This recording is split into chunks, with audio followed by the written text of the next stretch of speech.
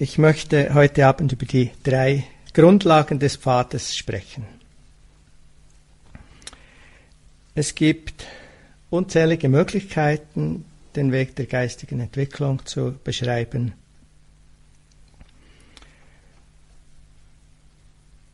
Dreifaches Training von Verhalten, Meditation und Erkenntnis. Oder ein anderes Beispiel ist das Modell des 8-fachen Pfades. Und eine interessante Variante davon ist, was als die 3 Grundlagen des Pfades bekannt ist. Und damit werden die 3 wichtigsten und umfassendsten Elemente für unsere spirituelle Entwicklung bezeichnet.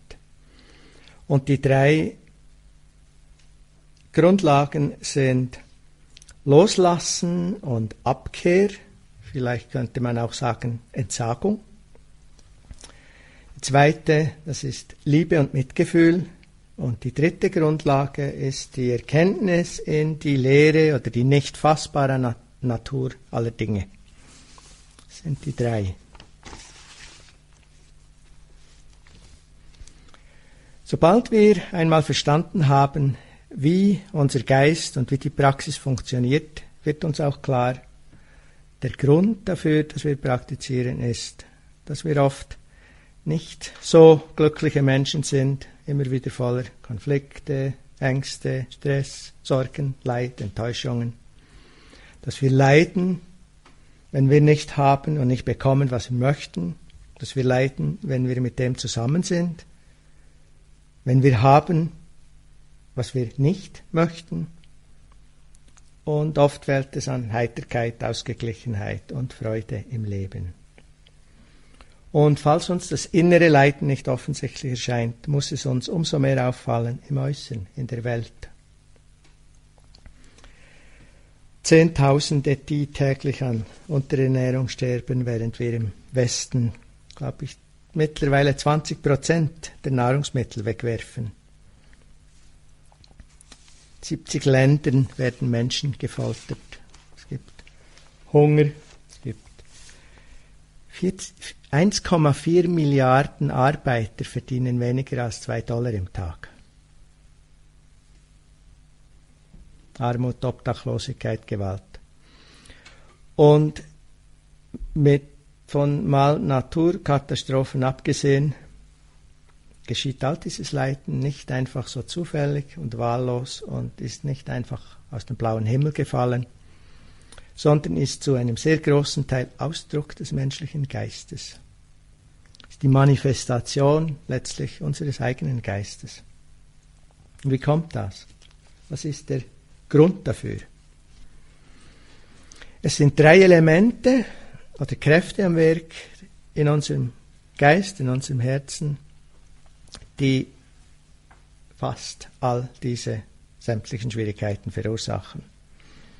Das ist Unverstand, nicht verstehen oder Verblendung, habe ich gestern auch bereits darüber gesprochen. Das Nicht-Verstehen der Wirklichkeit, innen und außen. Und das ist die Wurzel der Probleme. Und es ist Verlangen, Anhaften und alles, was dazu gehört einerseits und Abneigung und Hass und alle Formen von Aversion andererseits. Das ist die problematische Dynamik des verblendeten Geistes verursacht. Wenn diese 3 Elemente, Verblendung oder Unwissenheit, Anhaften und Abneigung, wenn die 3 Elemente alle Schwierigkeiten verursachen, ist es sicher sinnvoll, Kontakt aufzunehmen mit jenen Qualitäten des Geistes, die davon frei sind, oder mit ihrem Gegenteil sozusagen. Und genau das sind eben diese 3 Grundlagen von Loslassen oder Abkehr, von Liebe und Mitgefühl und von Erkenntnis in die leere, nicht fassbare Natur aller Dinge. Eben diese 3 Grundlagen des Pfades. Denn der Geist ohne Verlangen und Anhaften ist entkrampft, lässt los, ist Großzügigkeit und Offenherzigkeit. Der Geist frei von Abneigung, Aversion, frei von Hass und Ärger, ist das Annehmen, ist die liebevolle Güte, ist das Mitgefühl. Der Geist frei von Verblendung, Täuschung, Verwirrung ist klar, ist verstehend und erkennt die eigentliche Natur, die leere oder unfassbare Natur aller Dinge des Daseins und ist Weisheit und ist Freiheit des Geistes. Schauen wir uns also als erstes Loslassen an oder Abkehr oder vielleicht Entsagung. Das ist nicht ein sehr beliebtes Wort, aber es geht in der Richtung. Hat sicherlich damit zu tun, sich nicht endlos zu verlieren in Besitztümern und Objekten aller Art. Hat mit Einfachheit zu tun und damit uns durch all die vielen Dinge, die wir nicht wirklich brauchen, nicht zu belasten und zu behindern. Diese Art der Abkehr, des Loslassen entsteht aus dem Verständnis oder aus der direkten Erfahrung, dass letztlich nichts, kein Objekt, kein Besitz, kein Mensch uns wirklich dauernd, bleibend glücklich machen kann. Es ist nicht etwas, was wir haben können oder mit dem wir in Beziehung sein können oder was wir erreichen können, das hinreicht, auch wenn es für den Moment vielleicht angenehm ist oder immer mal wieder angenehm wird, kann nicht erfüllen. Und dabei sind wir uns doch über diese Tatsache oft im Unklaren. Und das scheint vor allem daher zu rühren, dass wir immer wieder vergessen, weit genug vorauszublicken, um klar zu sehen, was uns wirklich etwas bringt und was nicht. Das ist die Geschichte vom heiligen Philippus. Der wurde von einem Jüngling besucht. Und der erzählte ihm freudig, dass er studieren wolle und ein Advokat sein werde. Und Philippus war bekannt als ein Mann, der wenig Worte machte. Er hörte aufmerksam zu und fragte den Jüngling, und dann? So, wenn ich Advokat bin, dann werde ich berühmt und reich. Ich werde viele Gerichtsfälle übernehmen. Dann, fragte der Heilige weiter, dann werde ich ein großes Haus haben und eine große Familie und ein schönes Leben. Und ganz ruhig fragte Philippus weiter, und dann? Dann, sagte der Jüngling zögernd, werde ich wohl irgendwann mal sterben. Und noch einmal hob der Heilige die Stimme und fragte, und dann? Ich denke, für uns ist einfach interessant zu schauen, wie oft stellen wir uns die Frage, bevor wir uns in irgendeine Anschaffung, in irgendeine Unternehmung stürzen, von der wir irgendwo, vielleicht nicht auf der obersten Schicht des Bewusstseins, aber irgendwo denken, wenn ich das kriege, dann bin ich irgendwie wirklich erfüllt, dann habe ich's.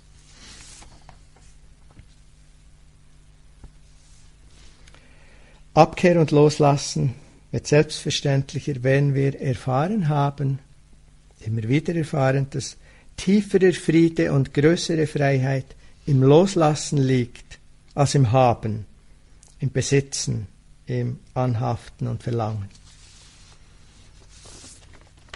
Es fühlt sich dann vielleicht ein bisschen an wie bei Rumi, dem großen Sufi-Mystiker, wenn er sagt, wir brechen auf in den Himmel, wen verlangt es da noch nach Sehenswürdigkeiten?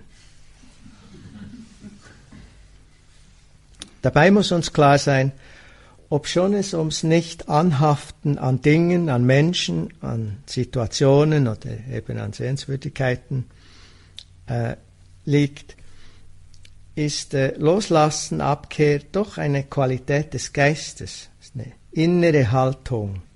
Und eine Königin, ein König oder ein Milliardär, der problemlos echt loslassen kann, ist ebenso vorstellbar wie eine Asketin oder ein Mönch, der dies nur schlecht tun kann.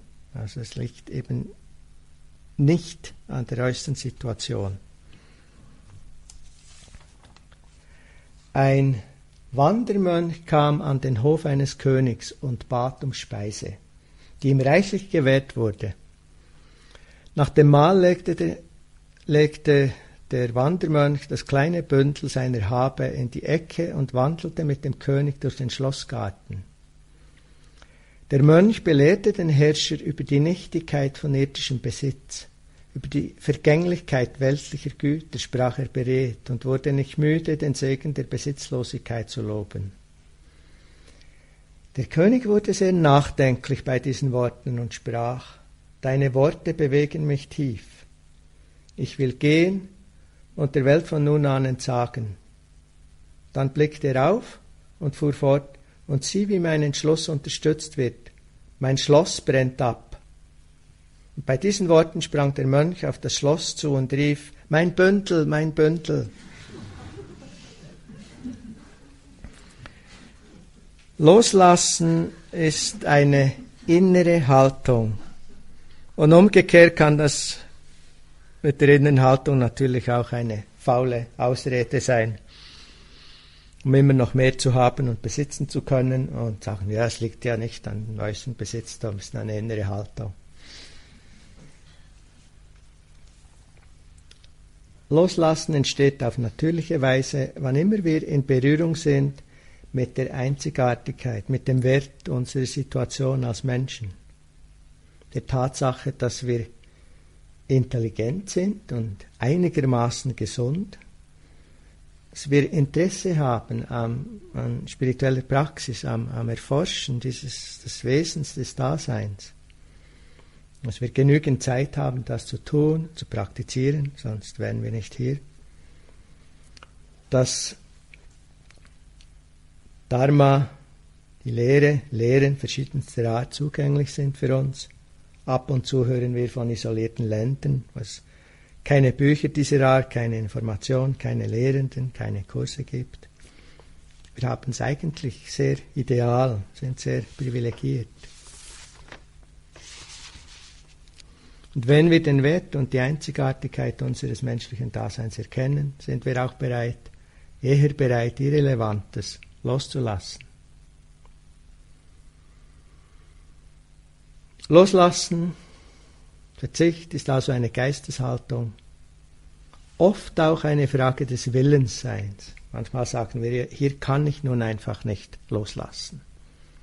Mag stimmen, und trotzdem ist es wichtig, dass wir immer wieder genauer hinsehen und hinschauen. Wie weit will ich einfach nicht loslassen? Und wie weit kann ich tatsächlich nicht? Es bedeutet, oft willens zu sein, sogar die Gedanken loszulassen. Wenn es etwas gibt, an dem wir immer wieder anhaften, manchmal müssen wir einfach aufhören, immer daran zu denken. Manchmal bedeutet es Loslassen, anstatt sich endlos in etwas zu wälzen, was halt immer wieder hochkommt, aber eigentlich schon längst abgehakt ist. Oder in der Meditation können wir gut immer wieder in Tagträumen uns endlos verlieren. Denken, ja, geht ja noch immer bis Sonntagmittag. Das wird sie einfach, wenn sie nicht gehen wollen, entschieden loslassen.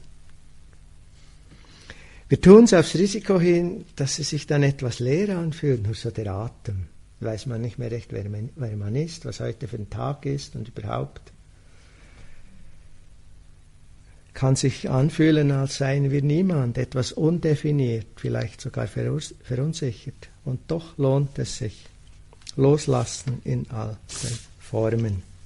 Ich meine damit nicht Verantwortung loslassen, die wichtig ist für uns oder für andere, sondern eben die Dinge, die niemandem helfen und uns und andere überhaupt nicht glücklich machen. Das ist eine Aussage von Ajahn Sumedho, ein bekannter Mönch und Lehrer. Und hier spricht er von seinem Leben als Mönch und Meditierer. Ihr könnt es auf euer Leben übersetzen, aber vielleicht nicht unbedingt 1:1. Ajahn Sumedho sagt, die Praxis des Loslassens ist sehr wirkungsvoll für solche, deren Geist mit zwanghaftem Denken besessen ist. Falls ihr sowas schon mal gesehen habt. Man vereinfacht seine Meditationspraxis auf 2 Worte. Lass los. Anstatt zu versuchen, diese oder jene Praxis zu entwickeln, dies oder jenes zu erreichen oder zu verstehen, oder Sutras, Lehrreden zu lesen, oder Abhidhamma zu studieren und dann Pali und Sanskrit zu lernen, dann zu ordinieren, Bücher zu schreiben und eine Autorität im Buddhismus zu werden. Anstatt der weltbekannte Experte im Buddhismus zu werden und an internationale buddhistische Konferenzen eingeladen zu werden, lasst einfach los, lasst los, lasst los. Ich tat nichts anderes als das während etwa 2 Jahren in seinen Praxiszeiten in Welten von Thailand. Immer wenn ich etwas verstehen oder ergründen wollte, sagte ich, lass los, bis das Verlangen danach versiegte. Er fährt fort und sagt, ich mache es also einfach für euch, um euch davor zu bewahren, in Unmengen von Leiden verwickelt zu werden. Es gibt nichts Mühsameres, als an internationalen buddhistischen Konferenzen teilnehmen zu müssen. Anstelle schlage ich vor, seid ein Erdwurm, der nur 2 Worte kennt. Lass los.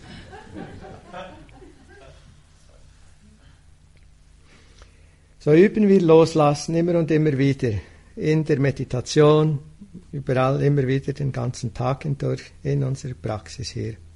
Gedanken wieder ziehen lassen, Geschichten loslassen, zurückkehren zum Atem, zurückkehren zur unmittelbaren Erfahrung. Um Sammlung möglich zu machen, geht es nicht anders als dadurch, dass wir alles andere, was nicht das Objekt der Sammlung ist, immer wieder loslassen. Es kann nicht gesammelt sein und den Rest auch noch irgendwie haben. In dem Maße, wie es uns möglich ist, loszulassen, wie Abkehr und in dem Sinn Losgelöstheit entsteht, in dem Maße erfahren wir inneren Frieden. In dem Maße sind wir frei vom Feuer des Verlangens, des Anhaftens, des Haben-Müssens, seines Dinge oder seines noch, man kann es auch bei der Gehmeditation sehen, noch einmal darüber schauen. Es ist fast wie ein Zwang. Ich habe schon 20 Mal geschaut, ich weiß, wer auf und ab geht. Irgendwie diese Überzeugung, doch noch was rauskriegen zu können. Das ist spannend. In dem Maß, wie wir vom Feuer des Verlangens und des Haftens frei sind, in dem Maß kann sich unser Herz öffnen in Großzügigkeit und Fülle. Ein letzter Punkt noch bezüglich Loslassen. Es steht in direktem Bezug auch zur Verpflichtung und zur Hingabe oder zum Stellenwert unserer Praxis in unserem Leben. Frage vor allem mal an die uns erfahrenen alten Hasen in der Praxis. Ist Meditation, ist spirituelle Praxis ein weiteres meiner Hobbys, neben Tennis, Wandern oder was immer, Kreuzworträtsel? Oder ist es das zentrale Anliegen meines Lebens? Und wenn das der Fall ist, was bin ich willens daran zu geben? Was bin ich willens in die Praxis zu investieren? Bin ich willens alles zu geben? Mich selber total zu geben? So ist Loslassen auch die Voraussetzung für Hingabe. Hingabe an die Praxis, ans Dharma, Hingabe an Liebe und Mitgefühl, Hingabe an die Möglichkeit der Befreiung.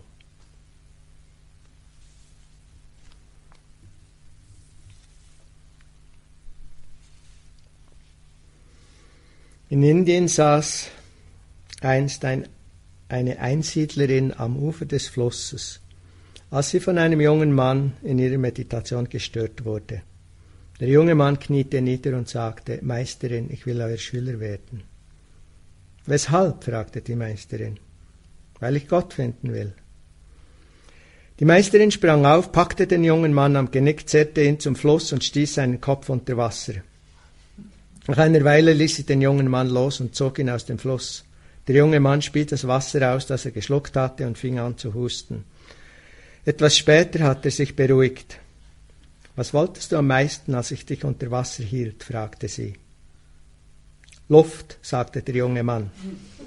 Gut, sagte die Meisterin, geh wieder dorthin, wo du hergekommen bist und komm zu mir zurück, wenn du Gott genauso sehr willst, wie du eben Luft wolltest.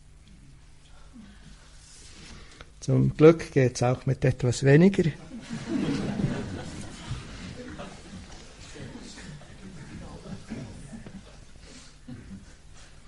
Es ist auch diese Hingabe oder Dringlichkeit, die den Bezug schafft zu Liebe und Mitgefühl, das auch eine Form von Hingabe ist. Liebe und Mitgefühl ist der Geist frei von Abneigung, von Hass und von Grausamkeit. Hier eine interessante Aussage von Krishnamurti, der bekannt und berühmt ist als Weisheitslehrer. Er sagte, ist nicht gerade ein Bhakti der Vorstellung. Unter all den Erfordernissen oder Qualifikationen ist Liebe die wichtigste. Denn wenn sie stark genug ist in einem Menschen, zwingt sie ihn, sich auch alles andere anzueignen. Aber alles andere, im spirituellen Sinne, ohne die Liebe würde niemals genügen. Besagt das, dass der ganze geistige Weg so sei bedeutungslos ohne Liebe und Mitgefühl? Vielleicht schon. Jedenfalls können wir diese Aussage sicher ernst nehmen. Wenn wir anfangen, uns für andere zu öffnen, beginnen wir auch die Verbundenheit allen Lebens wahrzunehmen. Und wenn sich unsere Erkenntnis vertieft in das Wesen unseres Geistes, unseres Herzens, sehen wir auch, dass die Trennung und Unterteilung des Lebens in verschiedene Entitäten eigentlich völlig und rein durch unsere Vorstellung, durch unsere getäuschte Vorstellung geschaffen wird. Wirklich sind wir vollständig verbunden mit allen Dingen des Lebens. Ich versuche das ein bisschen zu illustrieren, wenn es nicht offensichtlich ist. Um essen zu können, hängen wir ab von einer langen, eigentlich praktisch anfangslosen Kette aus Menschen, aus Tieren, aus Arbeit, die verrichtet werden muss, aus Aktivitäten, wie zum Beispiel Bauern, die ackern, die säen, die ernten, die dreschen, dann Müller oder Müllereien, heute sind die ziemlich, ich weiß gar nicht, wie sie sind heute. Müller, die mahlen.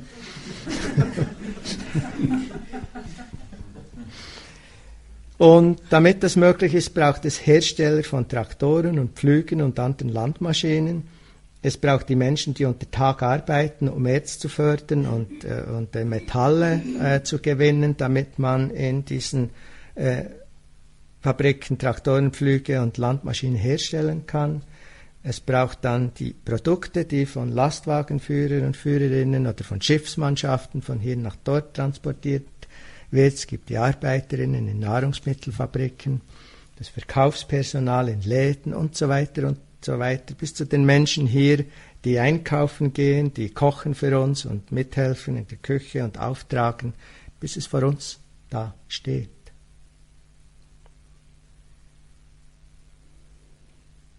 Vom Moment unserer Geburt an, oder eigentlich schon viel vorher, sind wir abhängig und entstehen wir gar in Abhängigkeit von Eltern, dann sind wir abhängig von Familienangehörigen, von Lehrerinnen, von Ärzten und Ärztinnen.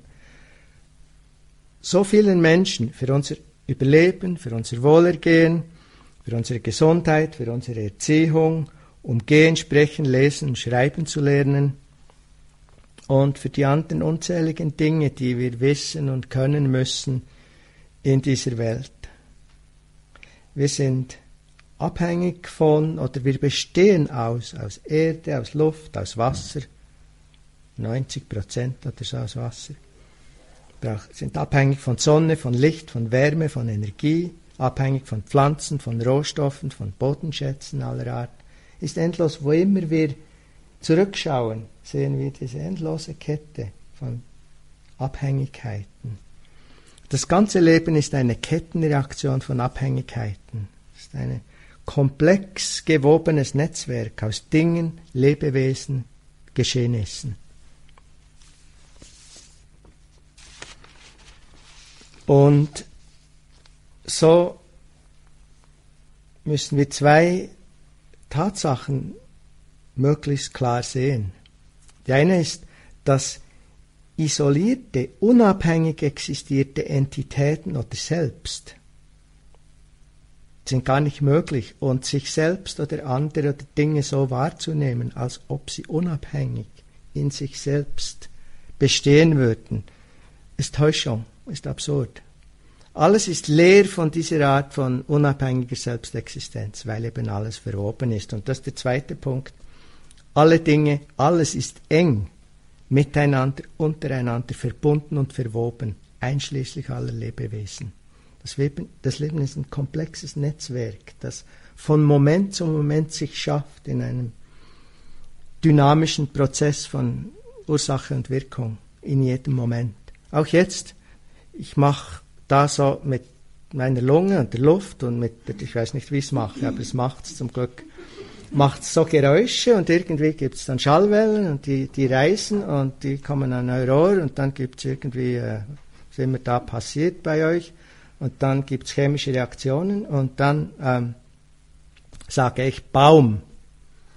Und dann denkt ihr irgendwie so an ein grünes Ding mit Ästen und Blättern wahrscheinlich. Das ist phänomenal. Und das ist ein enormer Prozess, der sich Moment zu Moment weiter bewegt und in jedem von euch das Gleiche und gleichzeitig etwas völlig anderes auslöst. Weil wenn ihr Baum denkt ihr und fühlt ihr was anderes als ich.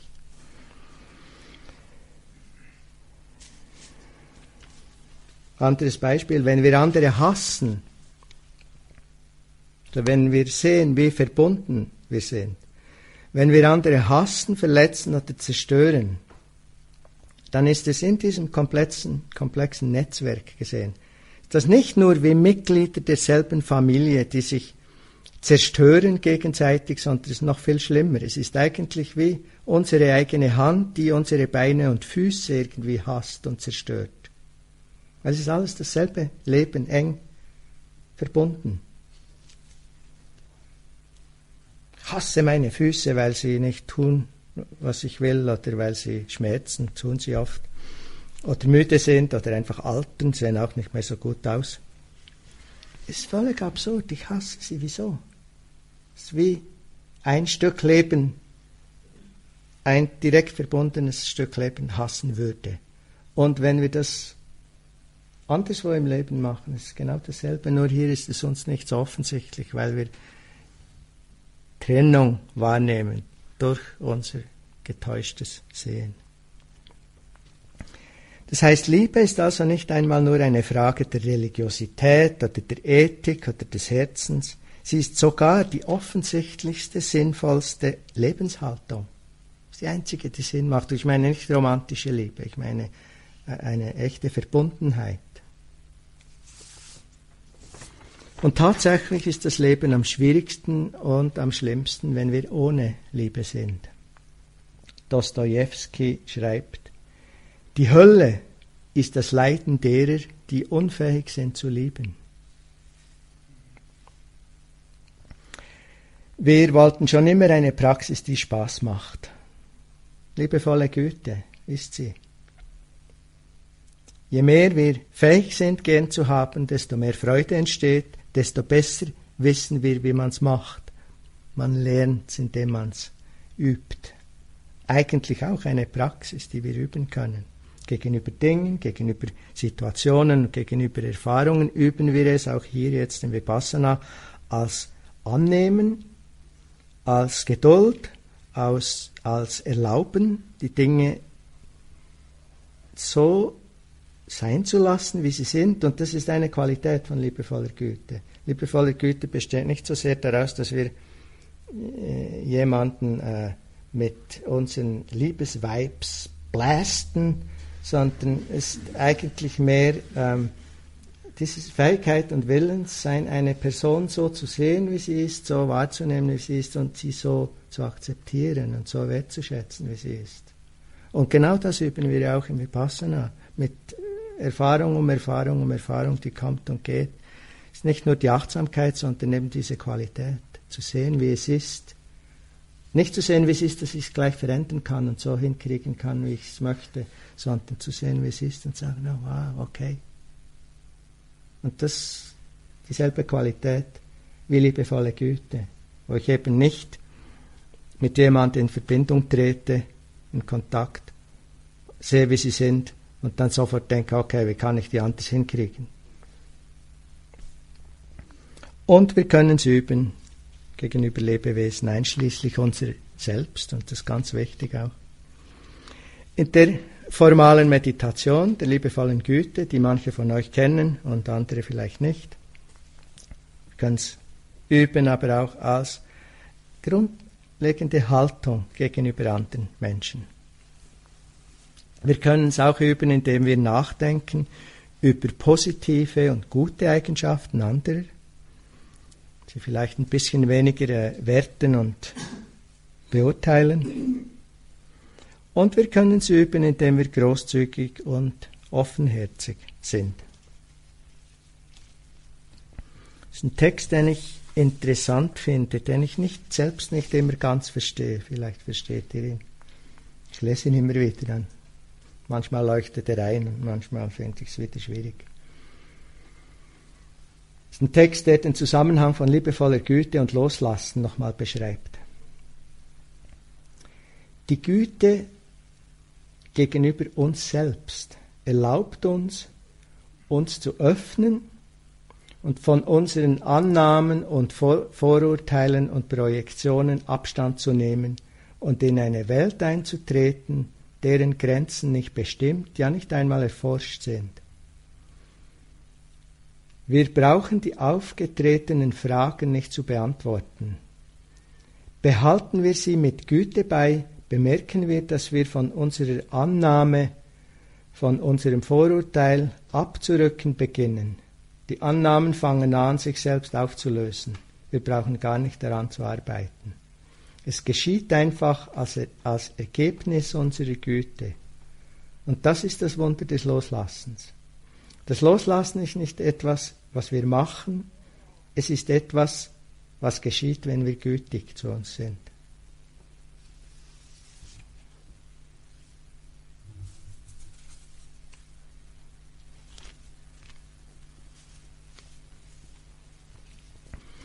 In dieser Praxis der Liebe und des Mitgefühls können wir jeden Moment, wenn wir wollen, jede Situation, jede Person als Gelegenheit sehen und uns nicht eingrenzen, unsere Liebe nicht zu beschränken auf einige, was wir so oft tun. Whitney Houston singt irgendwo, I'm saving all my love for you. Also ich spare alle meine Liebe für dich. Manchmal sehen wir Liebe als eine Quantität, wobei wir durch Sparen mehr erhalten. Also ich spare, ich liebe sonst niemanden, ich spare die Liebe dann, dass ich mehr habe für eine Person. Das ist ziemlich verdreht. Weil es eben durch Weggeben ist, dass sie zunimmt. Immer und immer wieder durch Weggeben wächst sie. Und es ist eine gewaltige Kraft, die uns da zur Verfügung steht. Sie hat eine gewaltige Wirkung auf uns selbst und auf andere. Im Text heißt es, selbst wenn wir Nahrung weggeben würden, 300 Töpfe täglich 3-mal, kommt das nicht der Wirkung gleich von einem einzigen Moment der Liebe. Und ganz ähnlich ist es mit dem Mitgefühl. Es fließt dann, wenn wir anfangen, uns gegenüber unserem eigenen Leiden zu öffnen, ohne Selbstbedauern, mit Mut und Sanftheit. Und das ist auch etwas, was wir hier lernen. Am ersten Tag vor allem mit körperlichen Mühen und Schmerzen.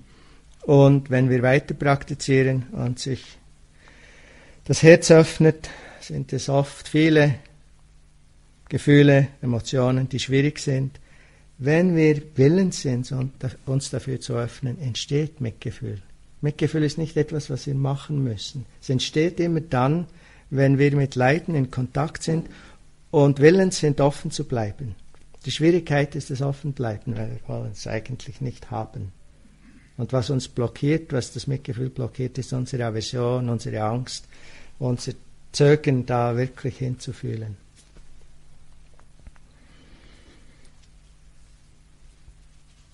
In einem Text von Atisha heißt es, wer wirklich das Leiden oder wer ernsthaft das Leiden anderer zerstreuen will, ist ein vortrefflicher Mensch, denn er hat die Natur des Leidens in seinem eigenen Wesen erkannt. Wenn wir unser eigenes Wesen zutiefst verstehen, entsteht Verbundenheit, entsteht Mitgefühl.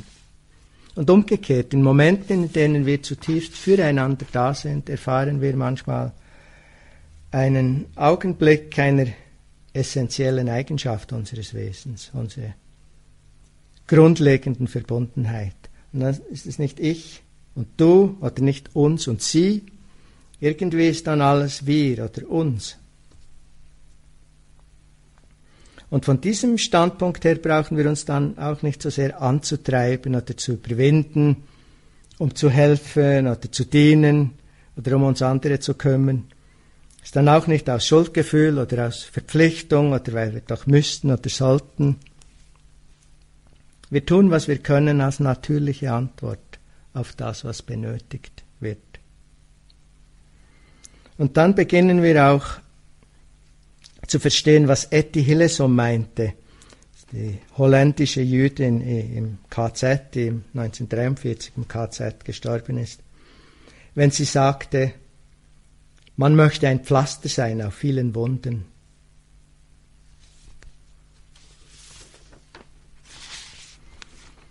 Auch Mitgefühl ist eine gewaltige Kraft, eine starke Praxis, die auf andere wie auf uns selbst wirkt. Wie es ein Text beschreibt, das heißt, wenn eine Tugend verwirklicht ist, ist das so, wie wenn alle Qualitäten der Buddhas in unserer Hand liegen würden. Welche Tugend ist es? Großes Mitgefühl.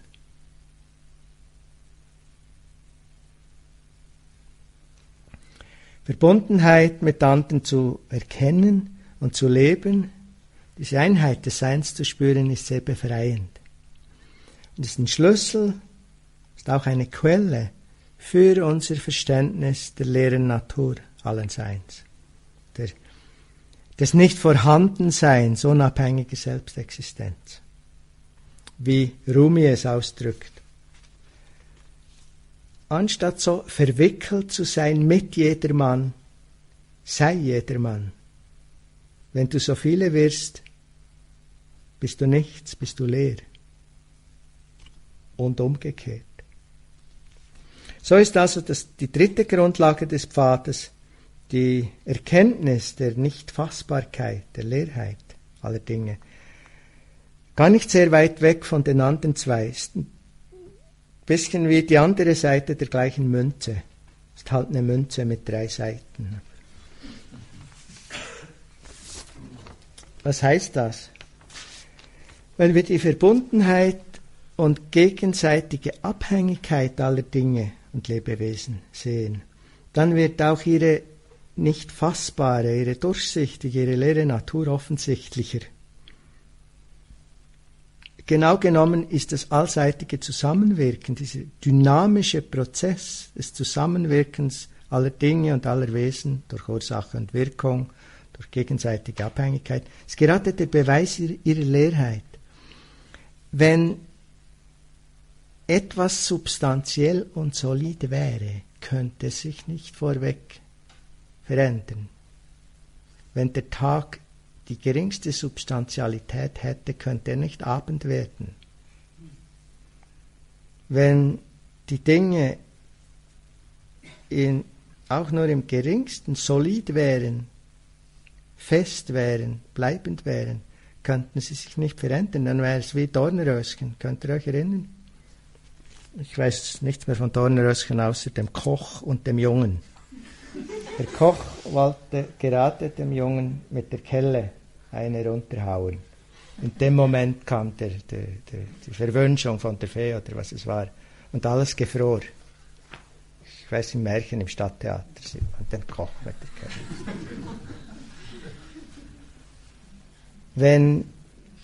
Wenn die Dinge, wenn irgendwo etwas in diesem Dasein solid wäre, müsste alles stillstehen, wäre alles gefroren.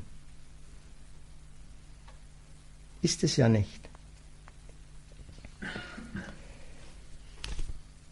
Im Gegenteil, alles bewegt sich, alles vibriert, alles wechselt, wandelt sich von einem Ding zum anderen, entsprechend seiner Gesetzmäßigkeit.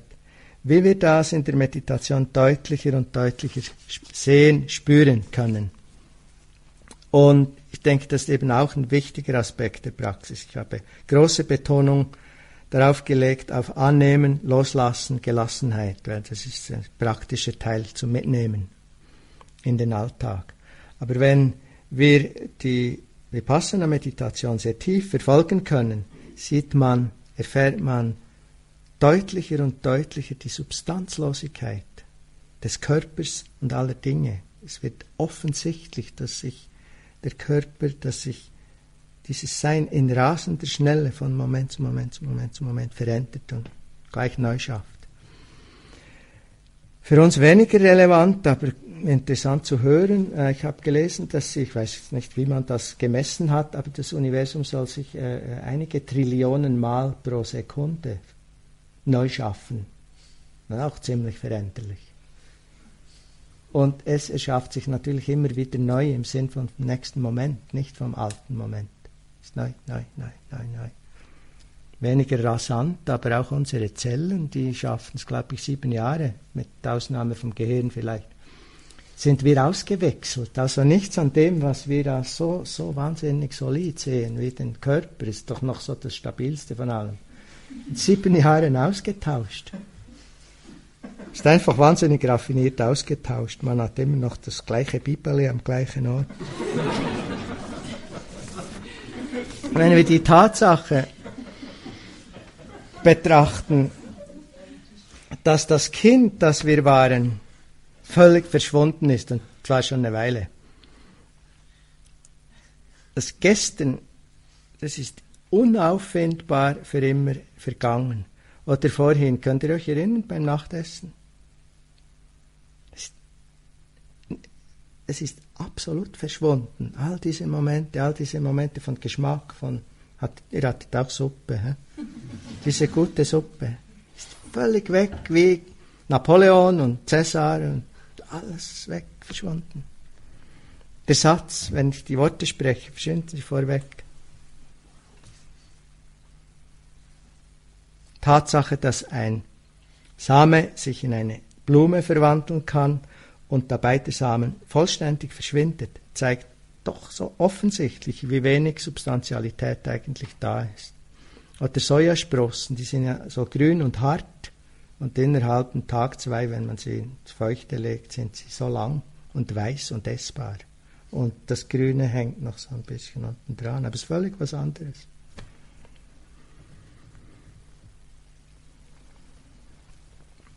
Wenn wir wirklich sehen, wie die Dinge sind, dann drängt sich die Erkenntnis der Substanzlosigkeit oder der Leerheit aller Dinge förmlich auf. Mein tibetischer Lehrer Geshe-Rabten sagte einmal, wenn ihr draußen spazieren gehen, ruft jeder Baum, jeder Ast, jedes Blatt euch zu, leer, leer. Und ich hätte immer gewollt, dass es für mich, es hat mir nie zugerufen. Aber es ist leer, nicht im Sinn von, dass da nichts ist, sondern leer im Sinn, dass wenn man es erfassen will und nach dem Wesenskern sucht und behalten will, kann man nicht. Buddha erklärte, so wie ein Zauberer sichtbare Dinge schafft, wie etwa Pferde, Elefanten, Wagen und anderes, die, obschon sie erscheinen, nicht wirklich sind, so sollte die ganze Wirklichkeit auffassen. Es ist nichts Erfassbares, nichts, das festgehalten werden kann, auch nicht viel, was bekämpft werden muss. Und in dem Maß, wie unser Geist diese Wahrheit erkennt und loslassen kann, in dem Maß ist er frei. Und das ist die letztliche Ebene des Loslassens, ist wieder die erste Grundlage. Und hier liegt der Sinn einer spirituellen Praxis. Dafür müssen wir uns in den 3 Grundlagen des Pfades üben. im Annehmen und Loslassen, in Liebe und Mitgefühl und in befreiender Erkenntnis, hier und jetzt. Ich möchte mit Kalu Rinpoche schließen. Wir leben in Vorstellungen und in der Erscheinung der Dinge. Es gibt eine Wirklichkeit. Wir sind diese Wirklichkeit. Wenn wir dies verstehen, sehen wir, dass wir nichts sind. Und wenn wir nichts sind, sind wir alles.